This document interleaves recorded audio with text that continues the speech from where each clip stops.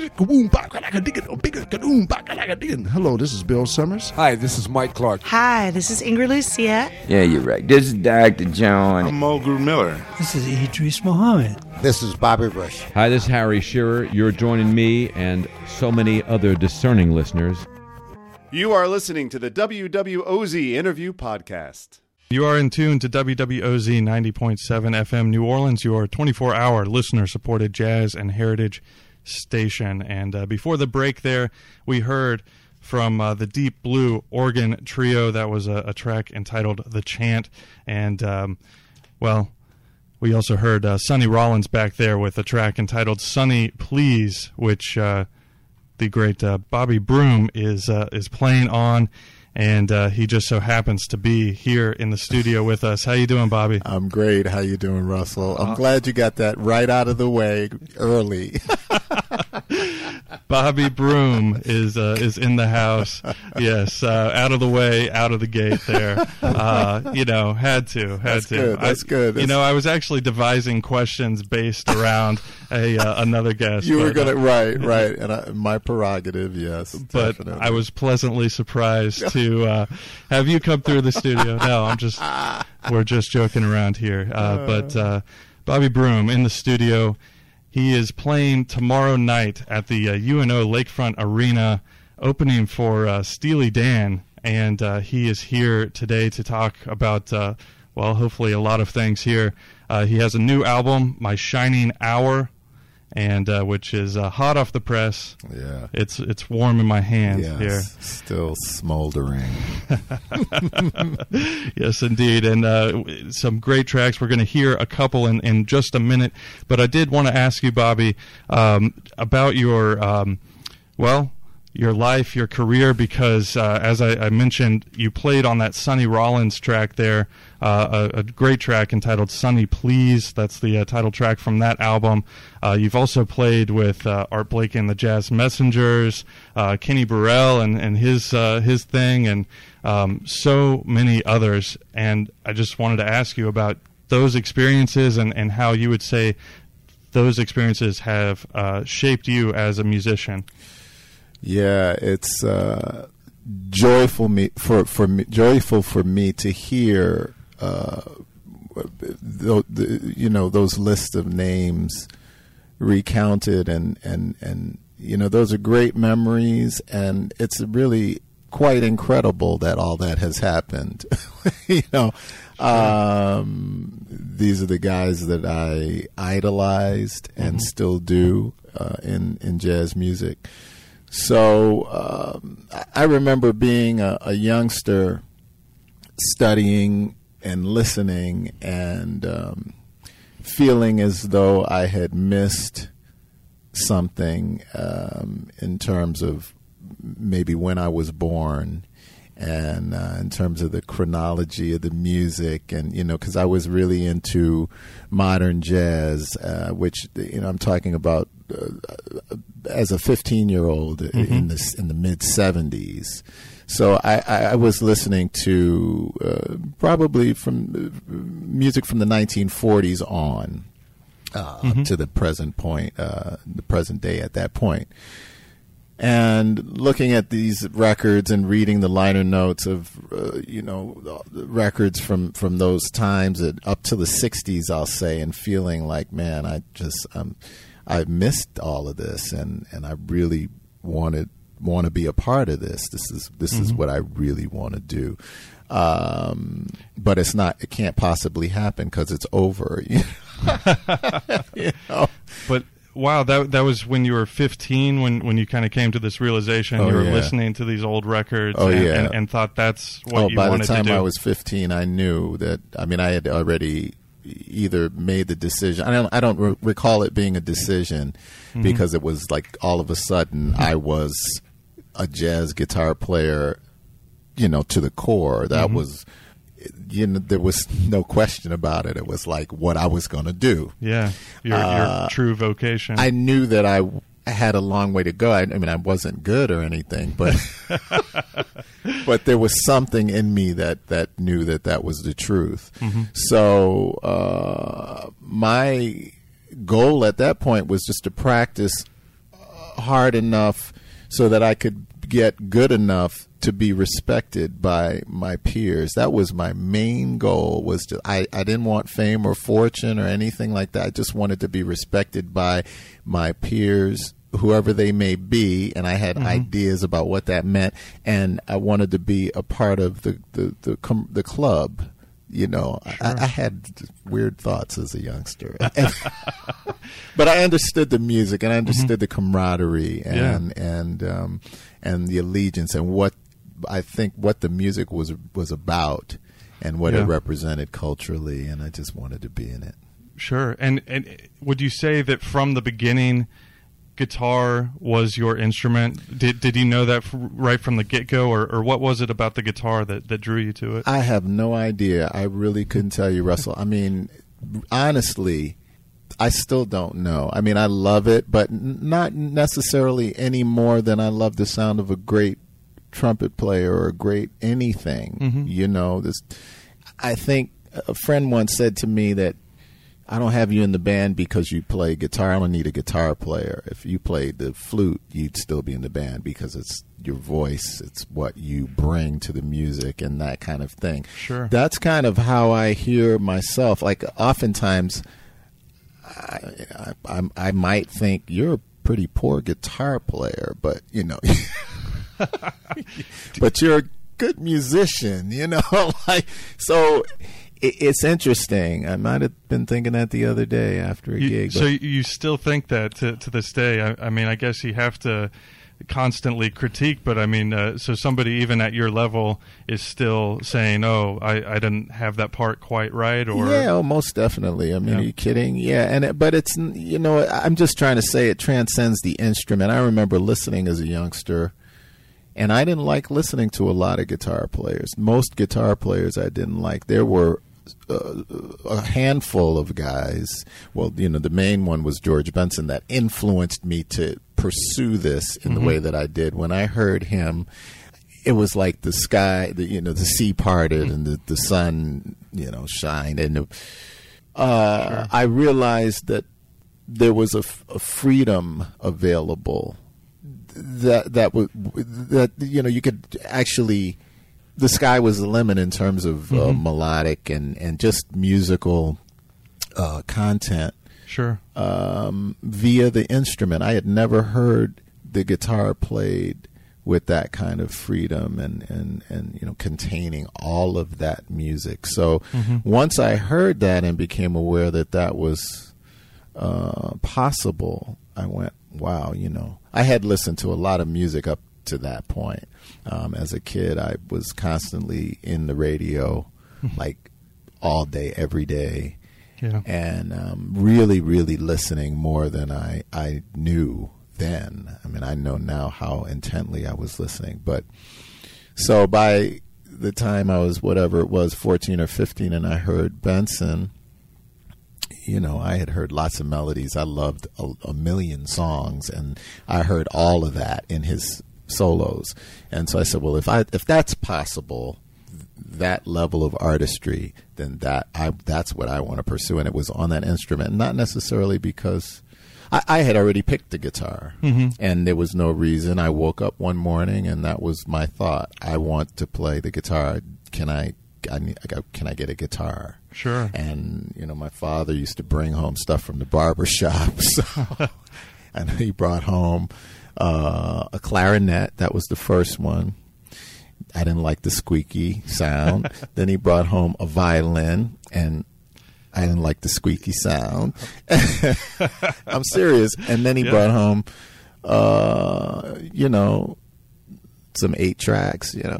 It was like, you know, barbershop culture. But the guitar was just something that just came from wherever. And it just kind of hit you. And then as soon as you heard George Benson, as you said, that probably unlocked so much more within that instrument. And yeah, between that and my guitar teacher was a big influence too. I studied with a guy up in Harlem. I grew up in New York City, and I studied with a guy up in Harlem named Jimmy Carter, and he was a jazz player, played gigs, and I loved going to his house on Saturday mornings, and he'd tell me his gig story of the week, and it was just, I was in awe of him and his lifestyle, and he was cool, and but I didn't really. I mean, I practiced everything he asked me to, but beyond that, I wasn't trying to pursue the music on my own, like personally, during the week. Okay. He would say, you need to listen to Wes Montgomery. You got to listen to Wes Montgomery. Every week he would tell me, Wes Montgomery. And I'm like, okay. I'd nod like, yeah, okay, Sure, okay. yeah. And then I'd leave and be like, whatever, Cool in the Gang. I'd just Sure. go to my music. Mm-hmm. After I heard George Benson and started to study the music and try to, find out what was actually going on with it and who influenced who and figure out the story a little bit, it became apparent that Wes was one of George's biggest influences, or Wes Montgomery is considered the father of jazz guitar. And my cousin that lives in Baton Rouge now used to stay with us when he was stationed in the area, and he had a record collection, a very eclectic record collection. And I remember taking his Rare Earth record, and when I found out that he had a Wes Montgomery record that was around that same time, and I took it, and it made perfect sense when I heard it. After now having heard George, and now having started to delve into modern jazz with the Bird and Miles and everybody that I read I was supposed to be into, and connecting the dots. And then I heard Wes, and I was like, duh, of course I should have been doing this, last year or whatever, Sure. But so it was a beautiful thing, the discovery. The time of discovery was really, really, really something. I see that with my students now. That's great, yes, because you are a teacher there in Chicago, which you've called home for over 30 years now. Yeah, just about 30. Don't push it. I could only imagine. Well, and we'll get into that in a little bit, because I do want to ask you about your students and your teaching methods and kind of what you gain from them and what they gain from you, that sort of thing. I do want to remind everyone that they are in tune to WWOZ 90.7 FM New Orleans. And if you're just tuning in, we are sitting across from Bobby Broom here, legendary jazz guitarist who has played with some of the best, and we'll get into that in a little while. He has a new CD, My Shining Hour, and we're going to listen to a track entitled Sweet and Lovely. You want to go ahead and set this track up here? Wow, do I know how to do that? Let's see. Sweet and Lovely. This record is something that I wasn't sure I would do. It's a record of Americana, of it's the American songbook, really. And, I handpicked these songs. They're not your everyday standards. Right. They're ones that are well known, but ones that really spoke to me melodically, and then I always have to hear the music within the context of whatever group, whether it's the organ group or the guitar trio, and especially the guitar trio, because there's just a different environment I'm dealing with when I play in that group. So sure, I have to make sure the material is going to translate and all of that. So made some minor adjustments and arrangements to some of these songs, and this one felt like it belonged up at the beginning of the program. So hope you enjoy it. Well, here you go. I'm sure we will. Sweet and Lovely. From Bobby Broom, his latest release, My Shining Hour. He'll be playing over at the Lakefront Arena tomorrow evening. Let's check this song out, and we'll come right back and chat with Mr. Bobby Broom some more here on 90.7 FM, WWOZ.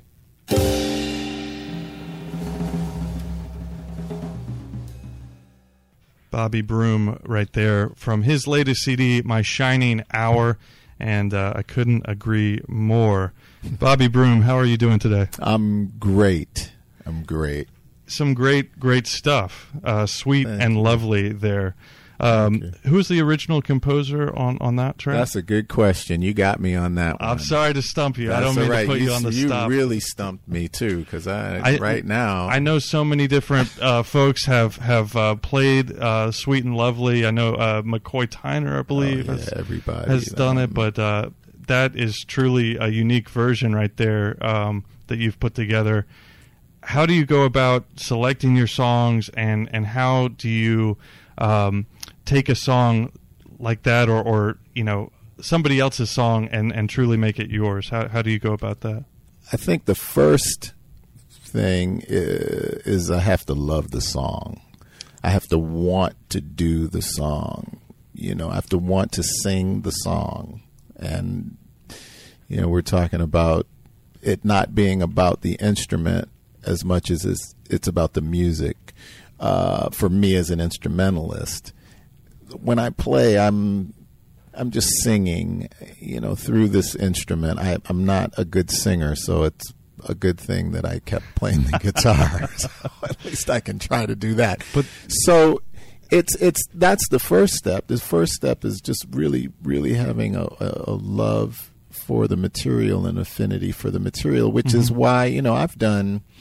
Like, you could look at this record and say, wow, he's finally done a jazz record, or he hasn't done a jazz record in a long time. If you look at the titles of these songs, you go, oh, yeah, these are standards. Oh, good, finally, Dad, because he's done like pop records where I've played Stand by Sly and the Family Stone and Monday by the Mamas and Papas and wow. Wichita Lineman and all these pop songs that I grew up with. But to me, it doesn't sound that much different than what you just heard. Because it's me singing, it's my group, it's your own voice. Idea of the environment I want my music to operate in. And so that's really what it's about, just trying to create the right environment for me to express. Sure. And speaking of environment, I mean, you are originally from Manhattan, New York, and now currently living in Chicago. How have those geographical places shaped your playing, or what experiences maybe have shaped your playing? That's an interesting question, and maybe if I think about it, like my pat answer would be not really at all, but I know from now, the whole experience of leaving New York City as a jazz musician at the at least in the nascent stages of a what looked like a promising career, to move to a metropolis, but not a center or a known center anymore of musical activity, although it is and always has been in a way. And there's been some great players, from the Delmark label that have come out of that scene and have really put it, back on the map. So tons of musical activity there, and has been throughout my time there. But it's not New York, so that was a bit of a stretch.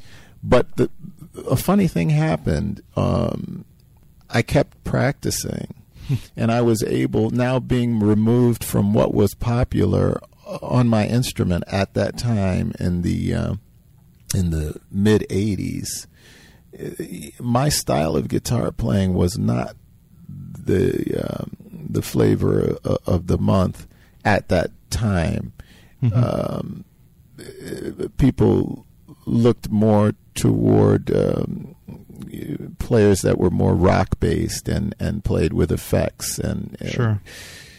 So this was a great time for me to get away, be away, focus on myself and practice, and not care about what was current or what I should be doing, or thought, it didn't matter. It may not have mattered had I stayed in New York either, but knowing me, but it certainly didn't while I was away. And the main thing was that I wanted to strengthen my own voice to the extent that it would be desirable in whatever that meant. So that was my focus, and then for me that meant the same way I had been practicing, and the same sound that I was hearing since I was 15 was just guitar and amp. Yeah. With a little reverb, that's it. And if I can't make it go like that, then, which is funny because being here in New Orleans makes me think of the 6 years I spent in Dr. John's band, like playing at being a blues, like real authentic blues player, and all the offshoots thereof. I got close sometimes, and I particularly like that Duke Elegant record because I feel like I played pretty close to myself, except on some of the songs where I had to put on distortion and all that. But sure. But we listened to actually earlier your version of Caravan off of that album, which to me is a truly unique version of that song. He did a great thing with that record. He really, he had a cool vision with that record, and it was fun to make. Yeah, and so you as a guitarist, and you're talking about practicing on by yourself and developing your own voice. How do you take that and apply it to these different trios, and also, with a big band like, Dr. John's group, but how do you kind of fit it within these different contexts? Very delicately, I guess. I mean, it really, again, it's about the context. So when I think of that, I think about somebody like Miles, who was a painter. And he had his style in his sound, and no matter what the canvas was, what the material of the canvas, he could still make he could design in his own unique way. I mean, that's kind of the goal. I'm not not a jack of all trades kind of player. I guess I never really wanted to be, because I could have been. I could have pursued learning to play with effects, or learning to sound exactly like this, exactly like that, especially on guitar. I mean, you could make a lot of money doing that. Sure. But that wasn't what was in my heart. What was in my heart is what I'm doing. And thank goodness that that's okay, and the universe supports me in that, because that's all there is, So I just bring that, and with the groups, like, of course the trio is the most I guess uniquely me, because it is me at the forefront, and my vision of what I want around me, and trying to construct that. And I have great help in my sidemen, awesome help. I mean, to the extent that I feel that the trio is a group that has a sound. It's, the guitar is the focal point, but I couldn't do it. Definitely not without those guys, and they're all singular voices in and of themselves. The organ trio was a different thing, similar in the chemistry, couldn't be that. The Deep Blue Organ Trio can't be the Deep Blue Organ Trio with any other member. But that's natural. That's an important point. So it was just a matter of us finding the right balance and the right blend, and we did that over time. We were together for 20 plus years. So and it wasn't until about 8 or 9 years of playing together on and off that we decided we would form the group, and made a concerted effort to make some kind of mark or whatever, Yeah, and I think you have certainly accomplished that over your career, which is more than 30 years of playing with different groups, right? Really? I think so. That's what I have in front of me, at least. If you're just joining us, I'm sitting here with Mr. Bobby Broom, who is playing at the UNO Lakefront Arena tomorrow evening, opening up for Steely Dan. Wait, we're playing at the arena, the UNO Arena? The arena. Playing jazz? Yes. Wow, that doesn't seem to make sense. It makes a lot of sense once you put it in context. It kind of does. Yes. There's lots of lovers of that style out there, and they'll be there tomorrow night. Yeah, and man, like, God bless Steely Dan for facilitating that, right? You know, I mean, because it's the truth. Mm-hmm. We find that I remember my first experience with an opening act was when I was a kid, and I went to see Earth, Wind and Fire at the Garden, at Madison Square Garden. Yeah. And the opening act was some weird band. And everybody was booing, myself included. It was something, I don't even know what they were playing. And it was something about the weather forecast, weather report or something. Okay, so people were booing weather report. Boo, terrible. We want Earth, Wind, and Fire. And then the following year, okay, so I might have been like just getting into jazz at the time. Mm-hmm. Not really, but kinda. And then a year later, I was really into jazz, like listening to the radio station, listening to the music every day.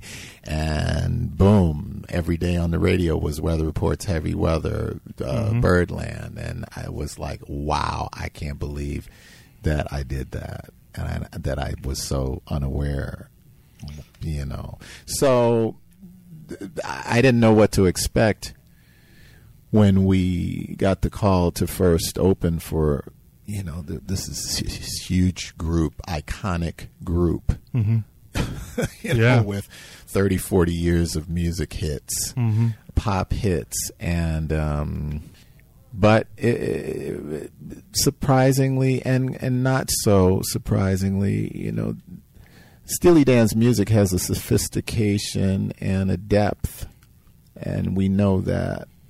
So their audiences are aware on a little bit different level, and even if they're not, they want to be. Oh yeah. And so we receive quite a bit of love from the audiences. It's really nice.